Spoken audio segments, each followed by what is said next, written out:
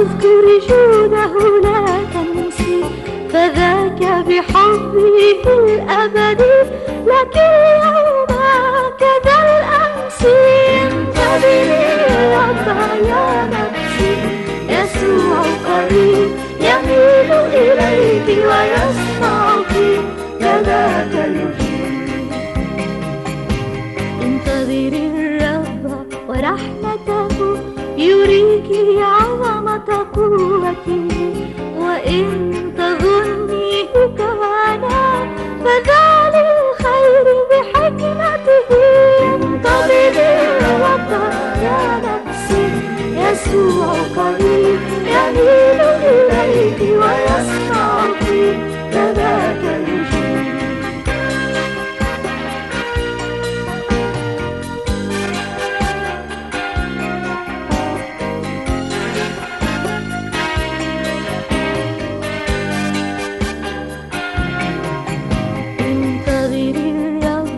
لم يخجل من نظر إليه ولم يفشل، فالوجه أنار ورفعه. Hello listening friends. مرحبا بكم أيها الأصدقاء المستمعون. We are so delighted that you tuned in to listen to this program. يسعدنا أنكم عدتم للإصغاء إلينا مرة أخرى في هذا البرنامج. We are getting close toward the end of this long series of messages entitled The Garden versus the City. نحن نقترب من نهاية هذه السلسلة الطويلة التي أسميناها الجنة بالمقارنة مع المدينة. In 1988 there was a very popular little booklet that was published. في عام 1988 صدر كتيب صغير وانتشر انتشارا شعبيا كبيرا جدا. Some Christians became passionate about that little book. بعض المسيحيين تحمسوا جدا لهذا الكتيب. It was translated into many languages. وترجم هذا الكتيب إلى لغات كثيرة. The title of the book was 88 Reasons Why Christ Will Return in 88. وكان عنوان الكتيب 88 سببا لحتمية مجيء المسيح عام 1988. In fact, the author insisted that the return of Christ would occur in September of 1988. وفي الحقيقة أصر المؤلف على أن مجيء المسيح الثاني سيتحقق في سبتمبر عام 1988. Some people went overboard with this booklet. وتحمس بعض الناس لهذا الكتيب إلى أقصى حدود الحماسة. Then there was a video that dramatized that prediction. ثم كان هناك فيديو صور ذلك التنبؤ بطريقة مسرحية. I knew some people who were adamant that I had to not only read the booklet but preach its message. وعرفت بعض الناس الذين لم يكونوا مصرين أن أقرأ هذا الكتيب فحسب، بل إنهم كانوا مصرين أيضا على أن أعظ نفس الرسالة التي جاءت في هذا الكتيب. As patiently as I could, I tried to tell these precious folks that even Jesus said that only the Father knew the hour of his return.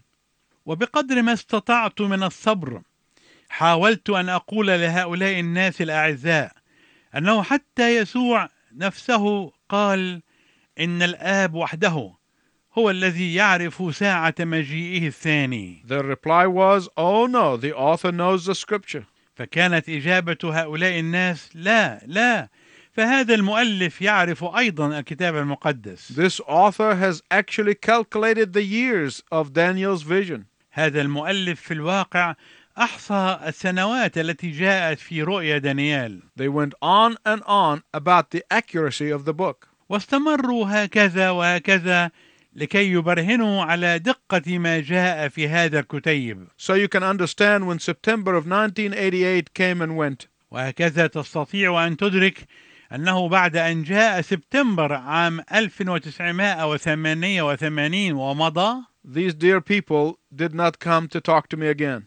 لم يعد هؤلاء الأصدقاء الأعزاء يحدثونني عن هذا الأمر ثانية.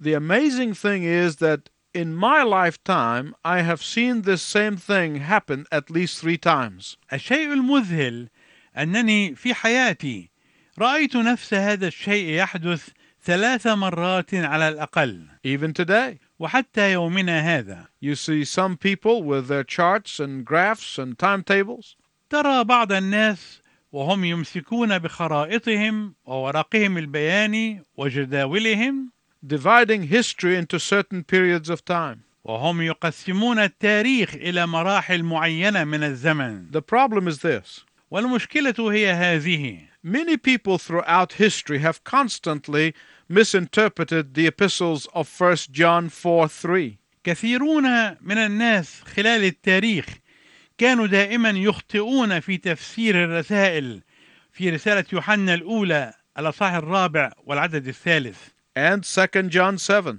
وفي رسالة يوحنا الثانية العدد 7 where John spoke of the Antichrist.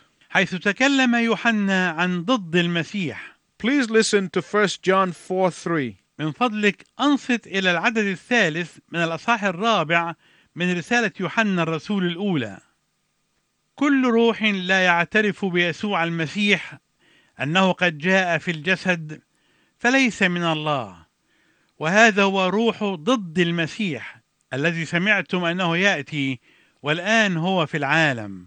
In both of these passages, John goes on to say that there are many antichrists. في هذين الفصلين كليهما يستمر يوحنا في كلامه ليقول إن هناك أضدادا للمسيح كثيرين.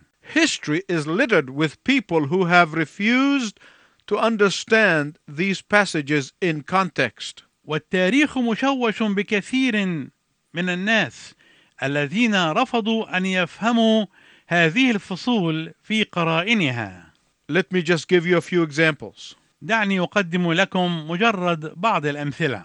In AD 455, في عام 455 بعد الميلاد، the Roman Christians thought that the leader of the Vandals was the Antichrist.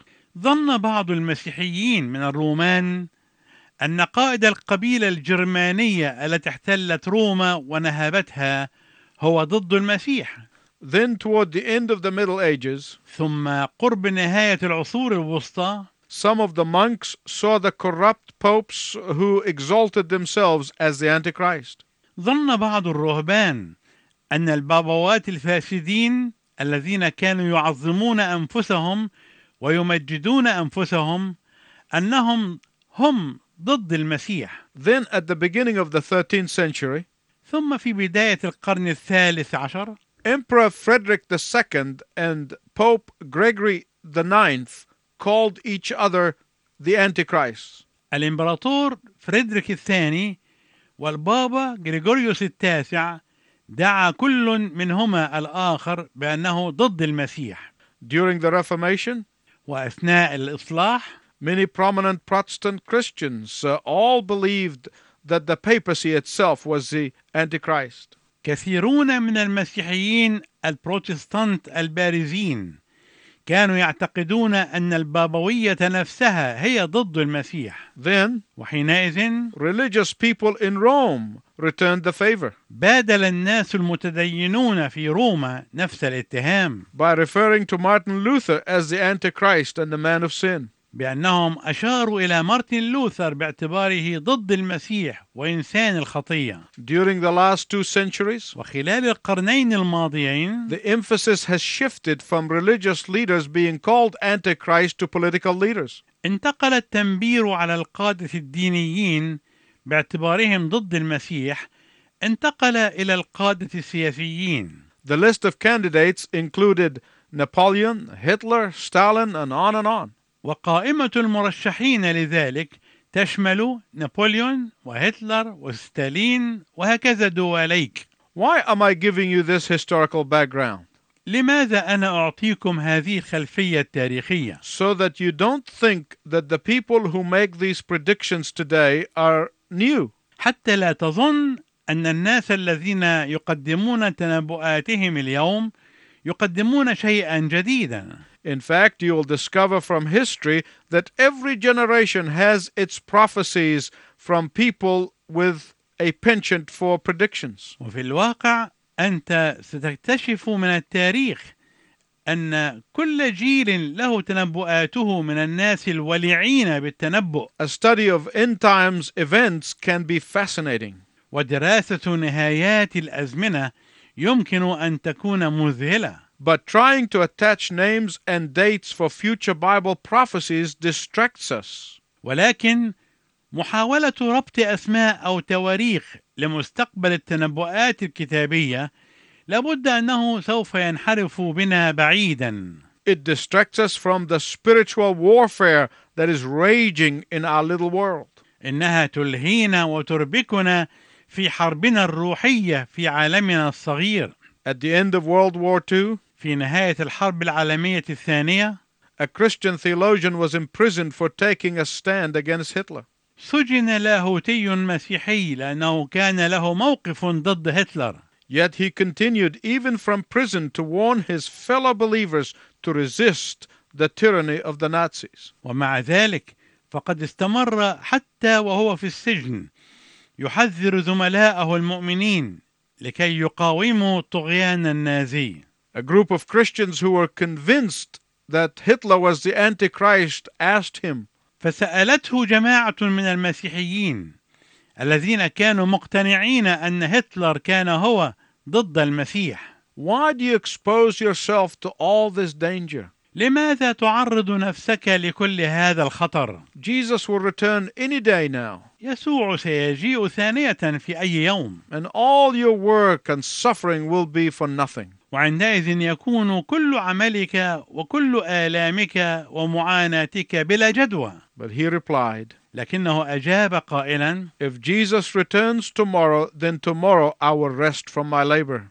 إذا جاء المسيح ثانية غدا فإنني غدا سأستريح من كل متاعبي. But today I have work to do. ولكني اليوم علي عمل لابد أن أؤديه. I must continue the struggle until it is finished. لابد أن أواصل الجهاد حتى ينتهي كل شيء. Prophecy in the Bible is not meant for making mathematical calculations. النبوة في الكتاب المقدس لم يقصد بها أن تكون مجالا للحسابات لعلم الرياضيات. It is to keep us working and reaching to the lost. لكن قصد بها أن تجعلنا نعمل دائما للوصول إلى الضالين. Working with confidence that God is in control. بالثقة أن الله هو السيد المهيمن والممسك بزمام الأمور. My listening friends, listen very carefully. أيها الأصدقاء المستمعون، أرجو أنكم تصغون جيدا. I want to give you two biblical principles regarding the return of Christ. أود أنني أقدم لكم مبدأين كتابيين بخصوص مجيء المسيح ثانية. Then I want to talk to you about heaven. ثم أتحدث إليكم بعد ذلك عن السماء. First, أولا، live expectantly of the return of Christ every single day. عش كل يوم وأنت تتوقع مجيء المسيح ثانية في أي يوم. Jesus said no one knows the hour. قال يسوع: لا أحد يعرف الساعة. Jesus said that he will come as a thief in the night when no one is expecting him. قال يسوع إنه سيأتي كلص في الليل عندما لا يكون هناك أحد يتوقع مجيئه. Jesus said to always be in a state of expectancy. قال يسوع إننا ينبغي أن نعيش دائما في حالة انتظار. Second, ثانيا، Jesus' return will not be local as some people teach. مجيء يسوع الثاني لن يكون محددا في مكان ما كما يعلم بعض الناس. In Luke 17:23, listen to what Jesus himself said about his return. في إنجيل لوقا الأصحاح 17 والعدد 23 هذا ما قاله يسوع نفسه عن مجيئه الثاني. When they tell you he is here, he is there, don't go and don't follow them. عندما يقولون لكم هو ذا ها هنا أو هو ذا هناك لا تذهبوا ولا تتبعوا. Jesus does not want us to believe the people making these predictions. Why? يسوع لا يريدنا أن نصدق أولئك الناس الذين يعملون مثل هذه التنبؤات. لماذا؟ Stay tuned because I'm going to tell you soon. أرجو أنك تستمر في الإصغاء إلينا أيها المستمع الكريم، لأنني سوف أخبرك حالا عن ذلك. A few years ago, منذ بضعة سنوات one of these people who predicted the return of Christ on television قال أحد أولئك الوعاظ الذين يمسكون بالخرائط والأوراق البيانية على شاشات التلفزيون، he said that when Jesus lands on the Mount of Olives, قال إنه عندما يأتي يسوع على جبل الزيتون every believer will see him on television. فإن كل مؤمن سيراه على التلفزيون. What about those believers who don't have a television? فماذا عن أولئك المؤمنين الذين ليس لديهم أجهزة تلفزيون؟ Also, can you imagine those of us who love the Lord? وأيضا هل تتصور أن الذين منا يحبون الرب، Those of us who serve the Lord? الذين منا يخدمون الرب، Those of us who have been longing for his appearing? الذين منا من ظلوا مشتاقين ومترقبين لمجيئه. Can you imagine that we be satisfied by seeing him on television? هل يشبعهم ويكفيهم أنهم يرونه على التلفزيون؟ No. لا. Listen to what the Apostle Paul said in 1 Thessalonians 4:16 and 17. اسمع ما قاله الرسول بولس في رسالته الأولى إلى أهل تسالونيكي الأصحاح 4 والعددين 16 و17. For the Lord himself will come down from heaven with a loud command. لأن الرب نفسه بهتاف بصوت رئيس ملائكة وبوق الله سوف ينزل من السماء، والأموات في المسيح سيقومون أولا، ثم نحن الأحياء الباقين سنخطف جميعا معهم في السحب لملاقاة الرب في الهواء، وهكذا نكون كل حين مع الرب. Where are the dead in Christ? فأين هم الأموات في المسيح؟ With the Lord in heaven. مع الرب في السماء. Why does Paul say they will rise? ولماذا يقول بولس إنهم سيقومون؟ To us, when we see them with Jesus, they are resurrected. بالنسبة لنا عندما نراهم مع يسوع فهم مقامون. They will be in their resurrected bodies. سيكونون في أجساد القيامة. Those who will be alive at the time of the return of the Lord أولئك الذين سيكونون على قيد الحياة عند مجيء الرب will spin in the air and shed our earthly bodies on the way up. سوف ندور سريعا في الهواء، وأجسادنا الأرضية سوف تتناثر وتتساقط ونحن في الطريق إلى فوق. Our heavenly bodies will enclose us أجسادنا السماوية سوف تشملنا and propel us up 1,000,000,000 times faster than the speed of light. وتدفعنا إلى فوق بسرعة 1,000,000,000 مرة أسرع من سرعة الضوء. And we will be forever with the Lord. وسنكون هناك مع الرب كل حين إلى الأبد. I'm aware of all man-made systems of interpretation. أنا أعي كل أنظمة التفسير التي صنعها البشر. I am aware of the systems of interpretations that some Christians impose upon the Bible. وأدرك كل أنظمة التفسير التي يحاول بعض المسيحيين أن يفرضوها على الكتاب المقدس. The sad point is this. النقطة المحزنة هي هذه: Many people don't bother to read the scriptures for themselves. كثيرون من الناس لا يكترثون بقراءة الكتاب المقدس لأنفسهم. They listen to people's interpretation. فهم ينصتون إلى تفسيرات الناس الآخرين. What Paul says here is very simple. ولكن ما يقوله الرسول بولس هنا بسيط للغاية. Also, let us listen to the book of Revelation, chapter 21, verses 1 to 8. وأيضا دعنا ننصت الآن إلى سفر الرؤيا الأصحاح 21 من العدد الأول إلى العدد 8. ثم رأيت سماء جديدة وأرضا جديدة، لأن السماء الأولى والأرض الأولى مضتا، والبحر لا يوجد فيما بعد. وأنا يوحنا رأيت المدينة المقدسة أورشليم الجديدة نازلة من السماء من عند الله، مهيئة كعروس مزينة لرجلها. وسمعت صوتا عظيما من السماء قائلا: هو ذا مسكن الله مع الناس، وهو سيسكن معهم، وهم يكونون له شعبا، والله نفسه يكون معهم إلها لهم، وسيمسح الله كل دمعة من عيونهم، والموت لا يكون فيما بعد، ولا يكون حزن ولا صراخ ولا وجع فيما بعد، لأن الأمور الأولى قد مضت. وقال الجالس على العرش: ها أنا أصنع كل شيء جديدا. وقال لي: اكتب، فإن هذه الأقوال صادقة وأمينة. ثم قال لي: قد تم. أنا هو الألف والياء، البداية والنهاية. أنا أعطي العطشان من ينبوع ماء الحياة مجانا. من يغلب يرث كل شيء، وأكون له إلها، وهو يكون لي ابنا.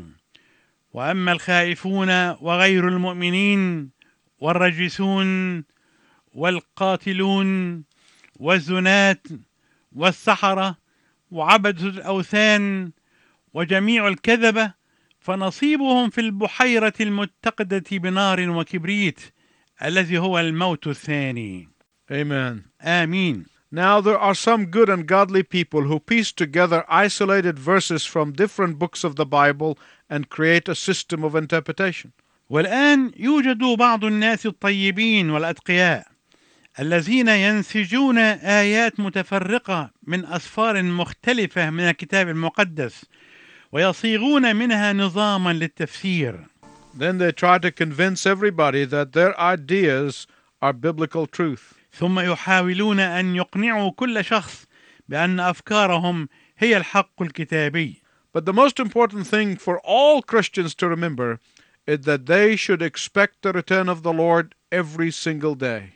أهم شيء بالنسبة لكل المسيحيين هو أنهم يتذكرون أنهم ينبغي أن يتوقعوا مجيء الرب كل يوم. And until that day, no matter what happens, I shall not fear. وإلى أن يأتي ذلك اليوم لا يهم ماذا يحدث، لن أخاف. Why? لماذا؟ Because the Lord promised to be with me. لأن الرب وعد أن يكون معي. He promised to be with you. وقد وعد أيضا أن يكون معك. If He spares us the pain and the grief, إذا كان يعفينا من الألم والحزن، then that will be absolutely wonderful. فسيكون هذا شيئا رائعا تماما. But if we go through tough times, ولكن إذا كنا نجتاز أزمنة صعبة، He will be with us. فإنه أيضا سيكون معنا. It makes no difference to the believer. هذا لا يشكل أي فرق بالنسبة للمؤمن. Why? لماذا؟ Because eternal life began the day you said yes to Jesus. لأن الحياة الأبدية بدأت من اليوم الذي قلت فيه للرب يسوع نعم. All I know for sure is that when He appears, I'm going to be with Him. كل ما أعرفه على وجه اليقين هو أنه عند ظهوره سأكون معه. And that's enough for me. وهذا يكفيني. And I want you to tune in next time when I tell you more about the heavenly city. عندما تصغي إلينا في الحلقة القادمة سأخبرك أكثر عن المدينة السماوية. Until then, I wish you God's richest blessing. إلى أن نلتقي معا في المرة القادمة، أرجو لكم بركات الله الوفيرة.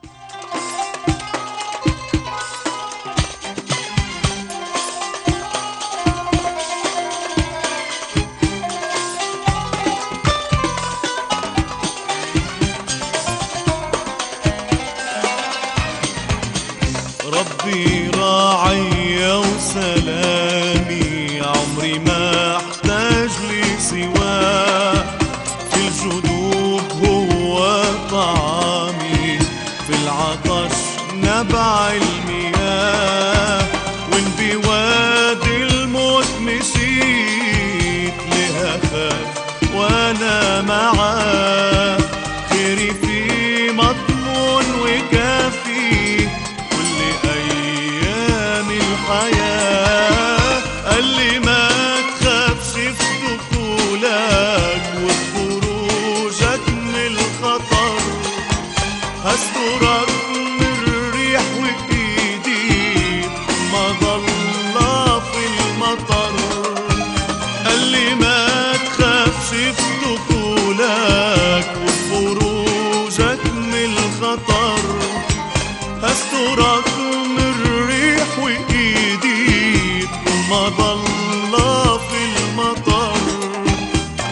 تختبر في كل يوم إنك على قلبي عزيز.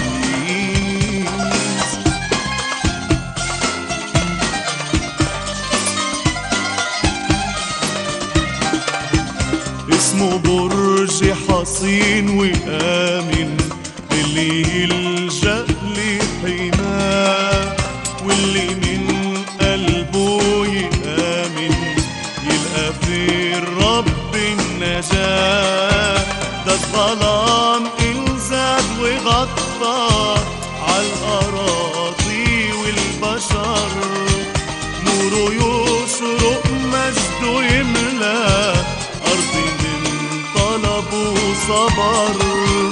قال لي ما تخافش في دخولك وخروجك من الخطر، هسترك من الريح وإيدي مظلة في المطر. قال لي ما تخافش في دخولك وخروجك من الخطر، هسترك من الريح وإيدي مظلة في المطر. تختبر في كل يوم إنك على قلبي عزيز.